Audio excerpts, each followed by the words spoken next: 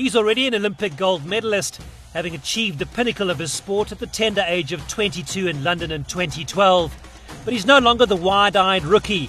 And at 31, John Smith is now looking to drag the next generation of South Africa's rowers across the finish line as they go in search of gold in Tokyo. I'll catch him at the national rowing squad's training base in Lesotho as he prepares to tuck into his second breakfast of the day at 11 o'clock in the morning. We generally wake up earlier, have sort of a bowl of oats.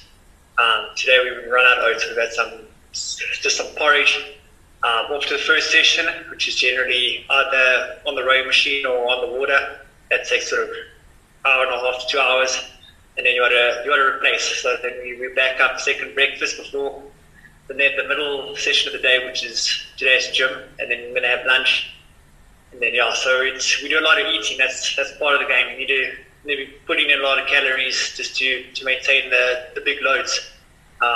Something we enjoy, to eat a lot of food. So this is obviously would you say this is in competition training, and this is kind of how your day looks? And maybe let's go back a bit and start with, what time do you get up in the morning and have that bowl of oats? Things it varies now. Currently we're in Lesotho and the weather's really cold. We've got here sort of in the snow. So now we've pushed our training day a bit back. So we only train sort of 9 o'clock, so we get the warmer weather. So on this camp we've been waking up sort of 8 o'clock, getting that bowl of oats in, and then on the water bar past 9. But through the summer season in South Africa, we're sort of waking up 6 o'clock, having that first meal on the way to the rowing dam. And then the time shift changes, but the sort of 4 big meals a day, they don't go anywhere. And what else besides oats are you eating to replenish and give you that energy to hit the water or the ergo or the gym session? The morning meal is pretty standard. The first meal of the day, generally either a bowl of oats, or we have the Future Life, a cup of coffee, something basic, not overly massive, so you don't have too much troubles in the first session. But then once we get off that session, trying to look for something bigger, maybe more nutritious. Yeah, in Lesotho we're doing sort of the eggs and bacon, peanut butter toast with it. I'm one of the smaller guys. It's probably only having 4 slices of bread with some eggs and some bacon. The bigger guys are having 6 to 8. It's crazy. What the guys can consume, it blows my mind. Also, sometimes when we're in Pretoria, then we'll go to sort of a restaurant. Sometimes we go to Spur, get the breakfast. The guys are ordering 2-3 breakfasts. That Spur breakfast that has sort of 2 eggs, bacon, chips. They're ordering 2 of them and a milkshake. Guys can put it away. It's crazy. I'm sort of ordering sort of two of those breakfasts, maybe a milkshake or a cup of tea or something like that. But we all know what's decent to eat. We try to stay away from the junk, but we less stressed. We try putting more good stuff than bad stuff. So we're not angels of what we eat, but we try our best to try getting the good stuff when we can. And also obviously post training, protein shakes if you can't get the meal, but we prioritize food first over sort of protein shakes and all of those things. Protein shakes only for convenience if you can't get the meal sort of within that half an hour gap of training. So come on, who are those big eaters in the national rowing squad? You have to name and shame them. Probably our biggest eater is Carl Scumby. He rows the 4-man boat behind me. I've seen him do crazy things. This man, he puts it away. And then also Jake Green has his moments where you can also have giant meals, Lawrence Britton. But Carl's definitely our number one of how much food someone can eat. He's daily. He'll wake up and he'll eat something, and then second breakfast, 8 slices of toast with peanut butter and a bowl of multibella. I don't know what world he lives in, but he's a machine, unbelievably strong. So, but I trust him what he needs to do. If he has to have 8 slices of toast to produce what he has to produce, that's him, because he's a lot bigger than me. He's 92 kilo. I'm only an 80 kilo man, so we're not consuming the same. Do you think it's something that perhaps the average sports fan or in South Africa doesn't realise is what goes into the whole rowing commitment? I mean, you've detailed the food and consumption that you need to have the energy, but that commitment to the rowing training and the long hours that you put in? So the training commitment's big. It's We do a lot of sort of steady state miles. It's 7 days a week, with every first Sunday off. So we're training day in, day out. We're 3 weeks off a year, and there's 3 weeks off in September. So I haven't had a December holiday in sort of 12 years, 13 years since I've been training here. Every December we take the rowing machine down, some weight plates, some bars, and we're training right through December, sort of twice a day most days. Christmas we're training twice, New Year's we're training twice. It's because that's the only way to get results. Everybody in the world that's at the top level is putting in these big hours even through the December. So there's no getting around the work. You need to do the work to get the results. So yeah, and now as the season, early season, it's a lot of steady state miles, and then as we come closer to racing, it's just the coach just ramps up the intensity, and now there's a big work session every day. So it's not easy, but no sport is. It's just the nature of the sport that is sort of, you have to put in huge hours to get the results. It takes a special type of person then, John, I would say. I mean, I would argue you have to be slightly moggy to go the rowing route and to put in those hours, because I mean it's one thing to have a physical commitment, but mentally as well, you've got to be a certain type of person, I would imagine. Yeah, you gotta love the pain, and you gotta love the sport. And also I don't think you gotta have a few screws loose as well. If you just speak about this day in, day out, it's just so relentless. We speak about the mind-numbing miles that you gotta get through the work. But they also say, like, people in sport think we're always super motivated. I tell guys I quit at least twice a week when the program's ramped up. It's really not easy, but you just keep coming back for that taste of victory. We compete against each other sort of 2-3 times a week, and even to win there, that's just what we live for. I just live to keep winning, whether it be at home or overseas, to taste that glory. It's something, sort of an addiction that we just keep chasing as a sportman. So if you have to have a few screws loose, John, then give us some insight into the John Smith psyche then, because you know yourself better than anyone else. You know, what is it that you've got and which screws are loose in your head that make you so committed to the sport all these years later? I mean, let's go back. I mean, you won, lightweight coxless gold in London 9 years ago, and here you are 31 still doing it. So what's going on in that head of yours? My biggest thing is that I have to be the hardest working athlete that there is on the team or in the world. I just all the time just pushing the boundaries. If there's a lot of time when we're training by ourselves, or I just try to keep pushing maybe a little bit further than everyone else. So currently I'm doing the heavyweight category, so I am probably the smallest competitor on the start line, sort of 80 kilos. A lot of the guys are 90 to 100 kilos, also a lot taller than me. So my big thing is I'm not the strongest. I have to outwork them. I have to train better than them. I'm pushing. If I can do a little bit extra here, like when we speak about champions do extra, I have to keep pushing myself in the holidays on this. When I know that maybe everyone's just doing the bare minimum to get through the holidays, I'm pushing. I'm saying, how much can I do? Can I push the limits? Just to keep myself in with the shot. And I've sort of been nurtured like that from a young age, rowing with sort of Matthew Britton's his way in that force. They taught me really how to train and how to push the body, sort of how to want more than anyone else, because in this game, the more you do, the better you're going to be. So you've got to have the work ethic, and you can't be when you're sitting there when you think you're done, like, I've got to do 2 more Ks. I have to do this if I want to be the best. And then also coming back the next day and just having to do the grind. It's you can't be all right in the head, I think, to put these hours in. And also Christmas Day, everyone's having Christmas lunch, and you back your head, I've got to come in the afternoon, and I have to push the miles, otherwise I can't be number one. And it's, even if you miss that session, we speak about, it's not going to change, it's not going to make the difference between winning the gold and losing the gold, but it's going to change the mindset of, am I the hardest working athlete in the world? And that's the way I like to approach training. I have to be on the limit all the time. And we speak also, people think sort of elite athletes are very consistent. I'm not a consistent athlete.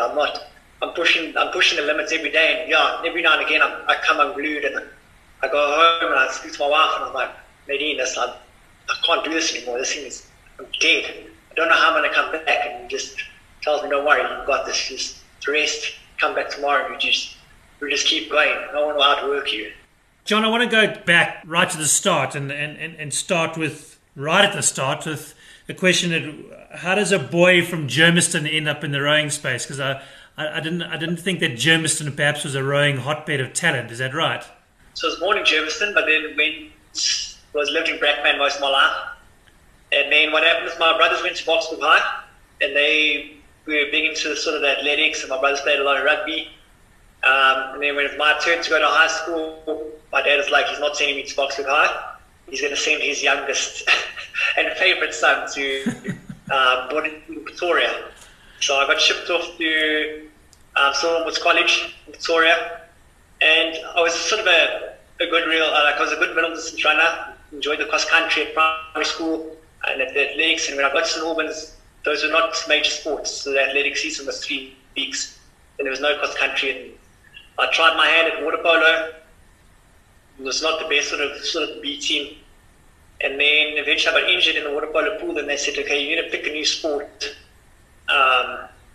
So then after the rowing coach found me, and he said, like, the rowing will really help your fitness and give you a good shot at sort of the athletic season. It's really going to help. It's going to make you fit and make you strong. Come up to the sort of his house. He had the rowing machine there. He's like, jump on here, let me see what you got. Jumped on, and I think he's just like, you're a natural. He was just trying to get me into the sport, get the numbers up. But yeah, that's where it started, on the rowing machine in the coach's house. He convinced me, and he just told me the sport is, the harder you work, the better you're going to get, and it's a lot of endurance work. And I thought, this is me. I've done middle distance my whole life. I know how to work hard. I enjoy doing the long stuff, and just went from strength to strength. All of a sudden, in sort of the A team rowing, pushing out really good results. And I was like, this is my sport, and then never looked back. I've seen it written that's an element of rowing that appeals to you, is the hard training. I mean, it's obviously not something everyone can relate to, but you like that physical challenge and endurance every time you sit down, I would imagine, in a boat. Some people hate that, going for a run, sitting on the rowing machine for 2 hours. Doesn't appeal to anyone. That's no one knows the joy of the pain that you go through. To go through that suffering, to push your body to the limit, is the ultimate for us. And, very, very few people know how to push the body to its extreme, to see what you actually got, and that's what we live for. That's what we live with. That no one knows sort of that pressure and that pain, that what you can actually go through, and to live right on the edge. It's what we chase. We chase most days, and that high that you get off that endorphin high is just something we chase every day. And I think a few people really know what that feels like, because they're never able to push their body to that extent, or never want to as well. It's not pleasant in the moment, but to look what you can do is incredible. You guys can't be that easy to live with. I'd imagine it takes quite a supportive partner then to try and understand that psyche you've touched on now, and relate to it and provide that support that you need. Yeah, for sure. Luckily, Nadine, my wife, she was sort of SA water polo, and then transitioned into rowing. She was at the London Olympics with me. Obviously, we weren't going out then, only after the Olympics. But yeah, she understands 100%, and she knows, she's been through it. She knows how to support me now. It's been crazy. The Olympic year, you sort of hope for 3 weeks out of 16 weeks of the year. So we went on a 3-week camp, came home for 5 days. We're on another 3-week camp. We're going home for 5 days. We're away for 5 weeks till the end of the Olympic Games to sort of live alone by yourself. It's not easy on the spouse. It's not easy on you. You're so used to that relationship. So it's, being a professional athlete, yes, you get to travel the world, but it's not easy, because You miss the creature comforts of home, especially sort of here in Lesotho. It's very, I would say, basic. There's not a lot of luxury out here. There's no shops. You can buy some Coke and some biscuits. So yeah, it's just get straightforward, eat, sleep, and train. So yeah, it's everyone thinks it's a very glamorous life. It's not a very glamorous life. It's hard work. Even when we go off to Europe, you think you do a lot of sightseeing. We don't. We train. You go back to the hotel. You rest. You wait for the next session. You eat to recover. And if you don't see whatever you need to see on the way to the course, that's all the sightseeing you get. So but you get to ride some of the top courses in the world, some of the most magical places I've seen. I filled up the passport and went to my second one, and I've seen things that I'd never see without having the luxury of rowing. What about away from rowing, John? I mean, there's no doubt that it's an all-consuming sport, and particularly at your level, it's incredibly all-consuming. But there's got to be some downtime, whether it's during competition or back home. And what are some of the things you like to do to get away from rowing? We try to get our mind off the rowing when we're not rowing. It can be all-consuming, but it's good to switch off. Actually, during the lockdown, during the COVID, I went to go stay with my parents again. They have a sort of nice big property, and I got to stay with them, because obviously you don't get a lot of family time with the rain, and to move in there during lockdown. We just ride every night, having a nice bonfire. Just got to spend so much time with my folks that I had missed over the last sort of the 12 years too. So a blessing in disguise. The COVID lockdown was actually really incredible, just to spend that time that I'd missed over the last 12 years, because you're away so much, and you only get to sort of see them once a week for a few hours, to then spend all that quality time at home, sharing those memories. Eventually got out, went sort of fishing with my dad. We did a bit of bass fishing. Also, we try to look to play a bit of golf here and there.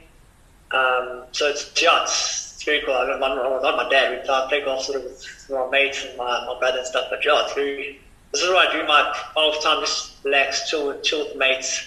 Nothing too strenuous. Golf and fishing, those are good things. You don't want to go for a run with your friends. That's not what we're looking for. This was on a side note. When I explain the training to people, I tell them the easiest session of the week is on a Friday afternoon. We have a 10K run, which is done sort of 5 minutes to 5.5 minutes recovery run. That's what we call it. So when I say that the rowing training is quite tough, to put it in perspective, I tell them the easiest session of the week is the 10K run done at sort of just over 5 minute pace, to recover the legs for the next day's hard work. So that puts it in perspective. That's what we look forward to, the recovery run. I want to go back to 2012, John. I mean, there's a limited amount of people in the world who can relate to that feeling of the very moment when you know you've crossed the finish line or hit a certain goal that means that you are going to be an Olympic gold medal winner. And in that moment, can you recall 9 years ago what that felt like as you crossed the finish line to know that you were an Olympic gold medalist? Yeah, sort of pure elation. I remember coming into the final sprint, right? Matt right behind me, so the last few strokes, he's shouting, yes, yes, yes. The crowd's so massive, I can barely hear him. And I think we've got this thing. We're going to win this thing. And as we cross the line, I'm cheering. I don't realize he's saying yes, like we're going well, not like we're winning. And then when I watched afterwards, I'm like, I can't believe how close it was. But as we crossed the line, just pure elation, cheering, slapping the water. But I was still very young. I was just 22 years old back then, and I didn't quite realize what we had done. I was like, we just had an epic race. We won this thing. I'm super G'd up. But you don't realize, I was quite young and naive. Now, when I look back now, I'm like, I've reached the pinnacle.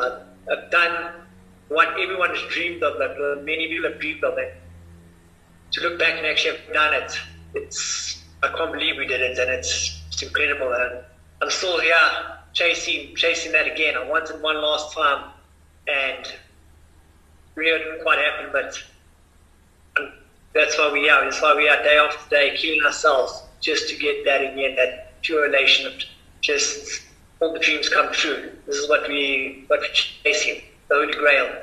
With that perspective in mind, having gone through that, like you said, as a 22-year-old youngster, and here you are 9 years later, you're 31, going to Tokyo, how does that change your perspective or your experience going into trying to achieve exactly what you did with a different crew, but 9 years later? Yeah, the big thing is that, like when I was young like that, everything was so new and different, and everything was such a cool experience. Never knowing what's around the next corner. But now, after being in the game for so long, you know what the work is. You know what you have to do. It's become more like, you know what to expect. Nothing is new and surprising anymore. Now you know. It's almost like you're more invested now. Like I'm sacrificing a lot more for the goal. So when I was young, I was just in this crew. I don't know what does happen. Like these 4 amazing rows around me, and we're chasing this dream, and we get it now. I know what the road is. I know how much work needs to go in, and everyone's getting better, and I have to lift that game.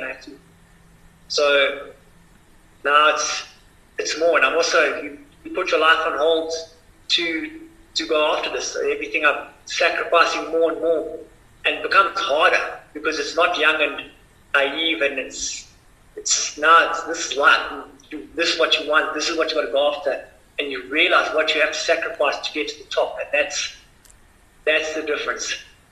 Is that I know exactly what it's going to have to take.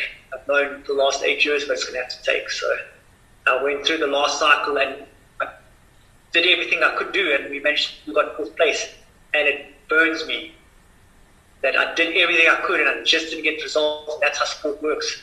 Lastly, John, very simply, can you, John Smith, Lawrence Britton, Carl Schoonby, and Sandro Torrente win gold in Tokyo? You best believe it. We're starting to get the belief. And although we're quite far, the last race, the British beat us by quite the margin. That doesn't scare me. And we've got to race another really good crew of Australians. The USA are unknown, but I'm not worried about them. I have a lot of belief in our crew. We have Sandro, who's come on. He's a sort of a prodigy. He's also young, like I was, young and super talented. We've got Carl. He's an outlier on the performance of what he can produce. So the belief in the team is, well, we have no one else in that boat coming into the final sprint. So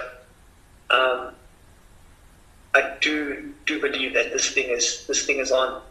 I'm not sort of chasing. Can we win? Put us in the mix and let's see what we can do. Just give me a sniff. Let's see what we can do. I'm not more worried about that than the end result. Let us fight. That's what we want to do. Yowzers, would you bet against him and his crew winning gold in Tokyo? Not me. He might like to bass, fish, braai and hit the odd golf ball, but pushing his body to the limit is clearly what gets John Smith going. Bet on him leaving it all on the water in Japan.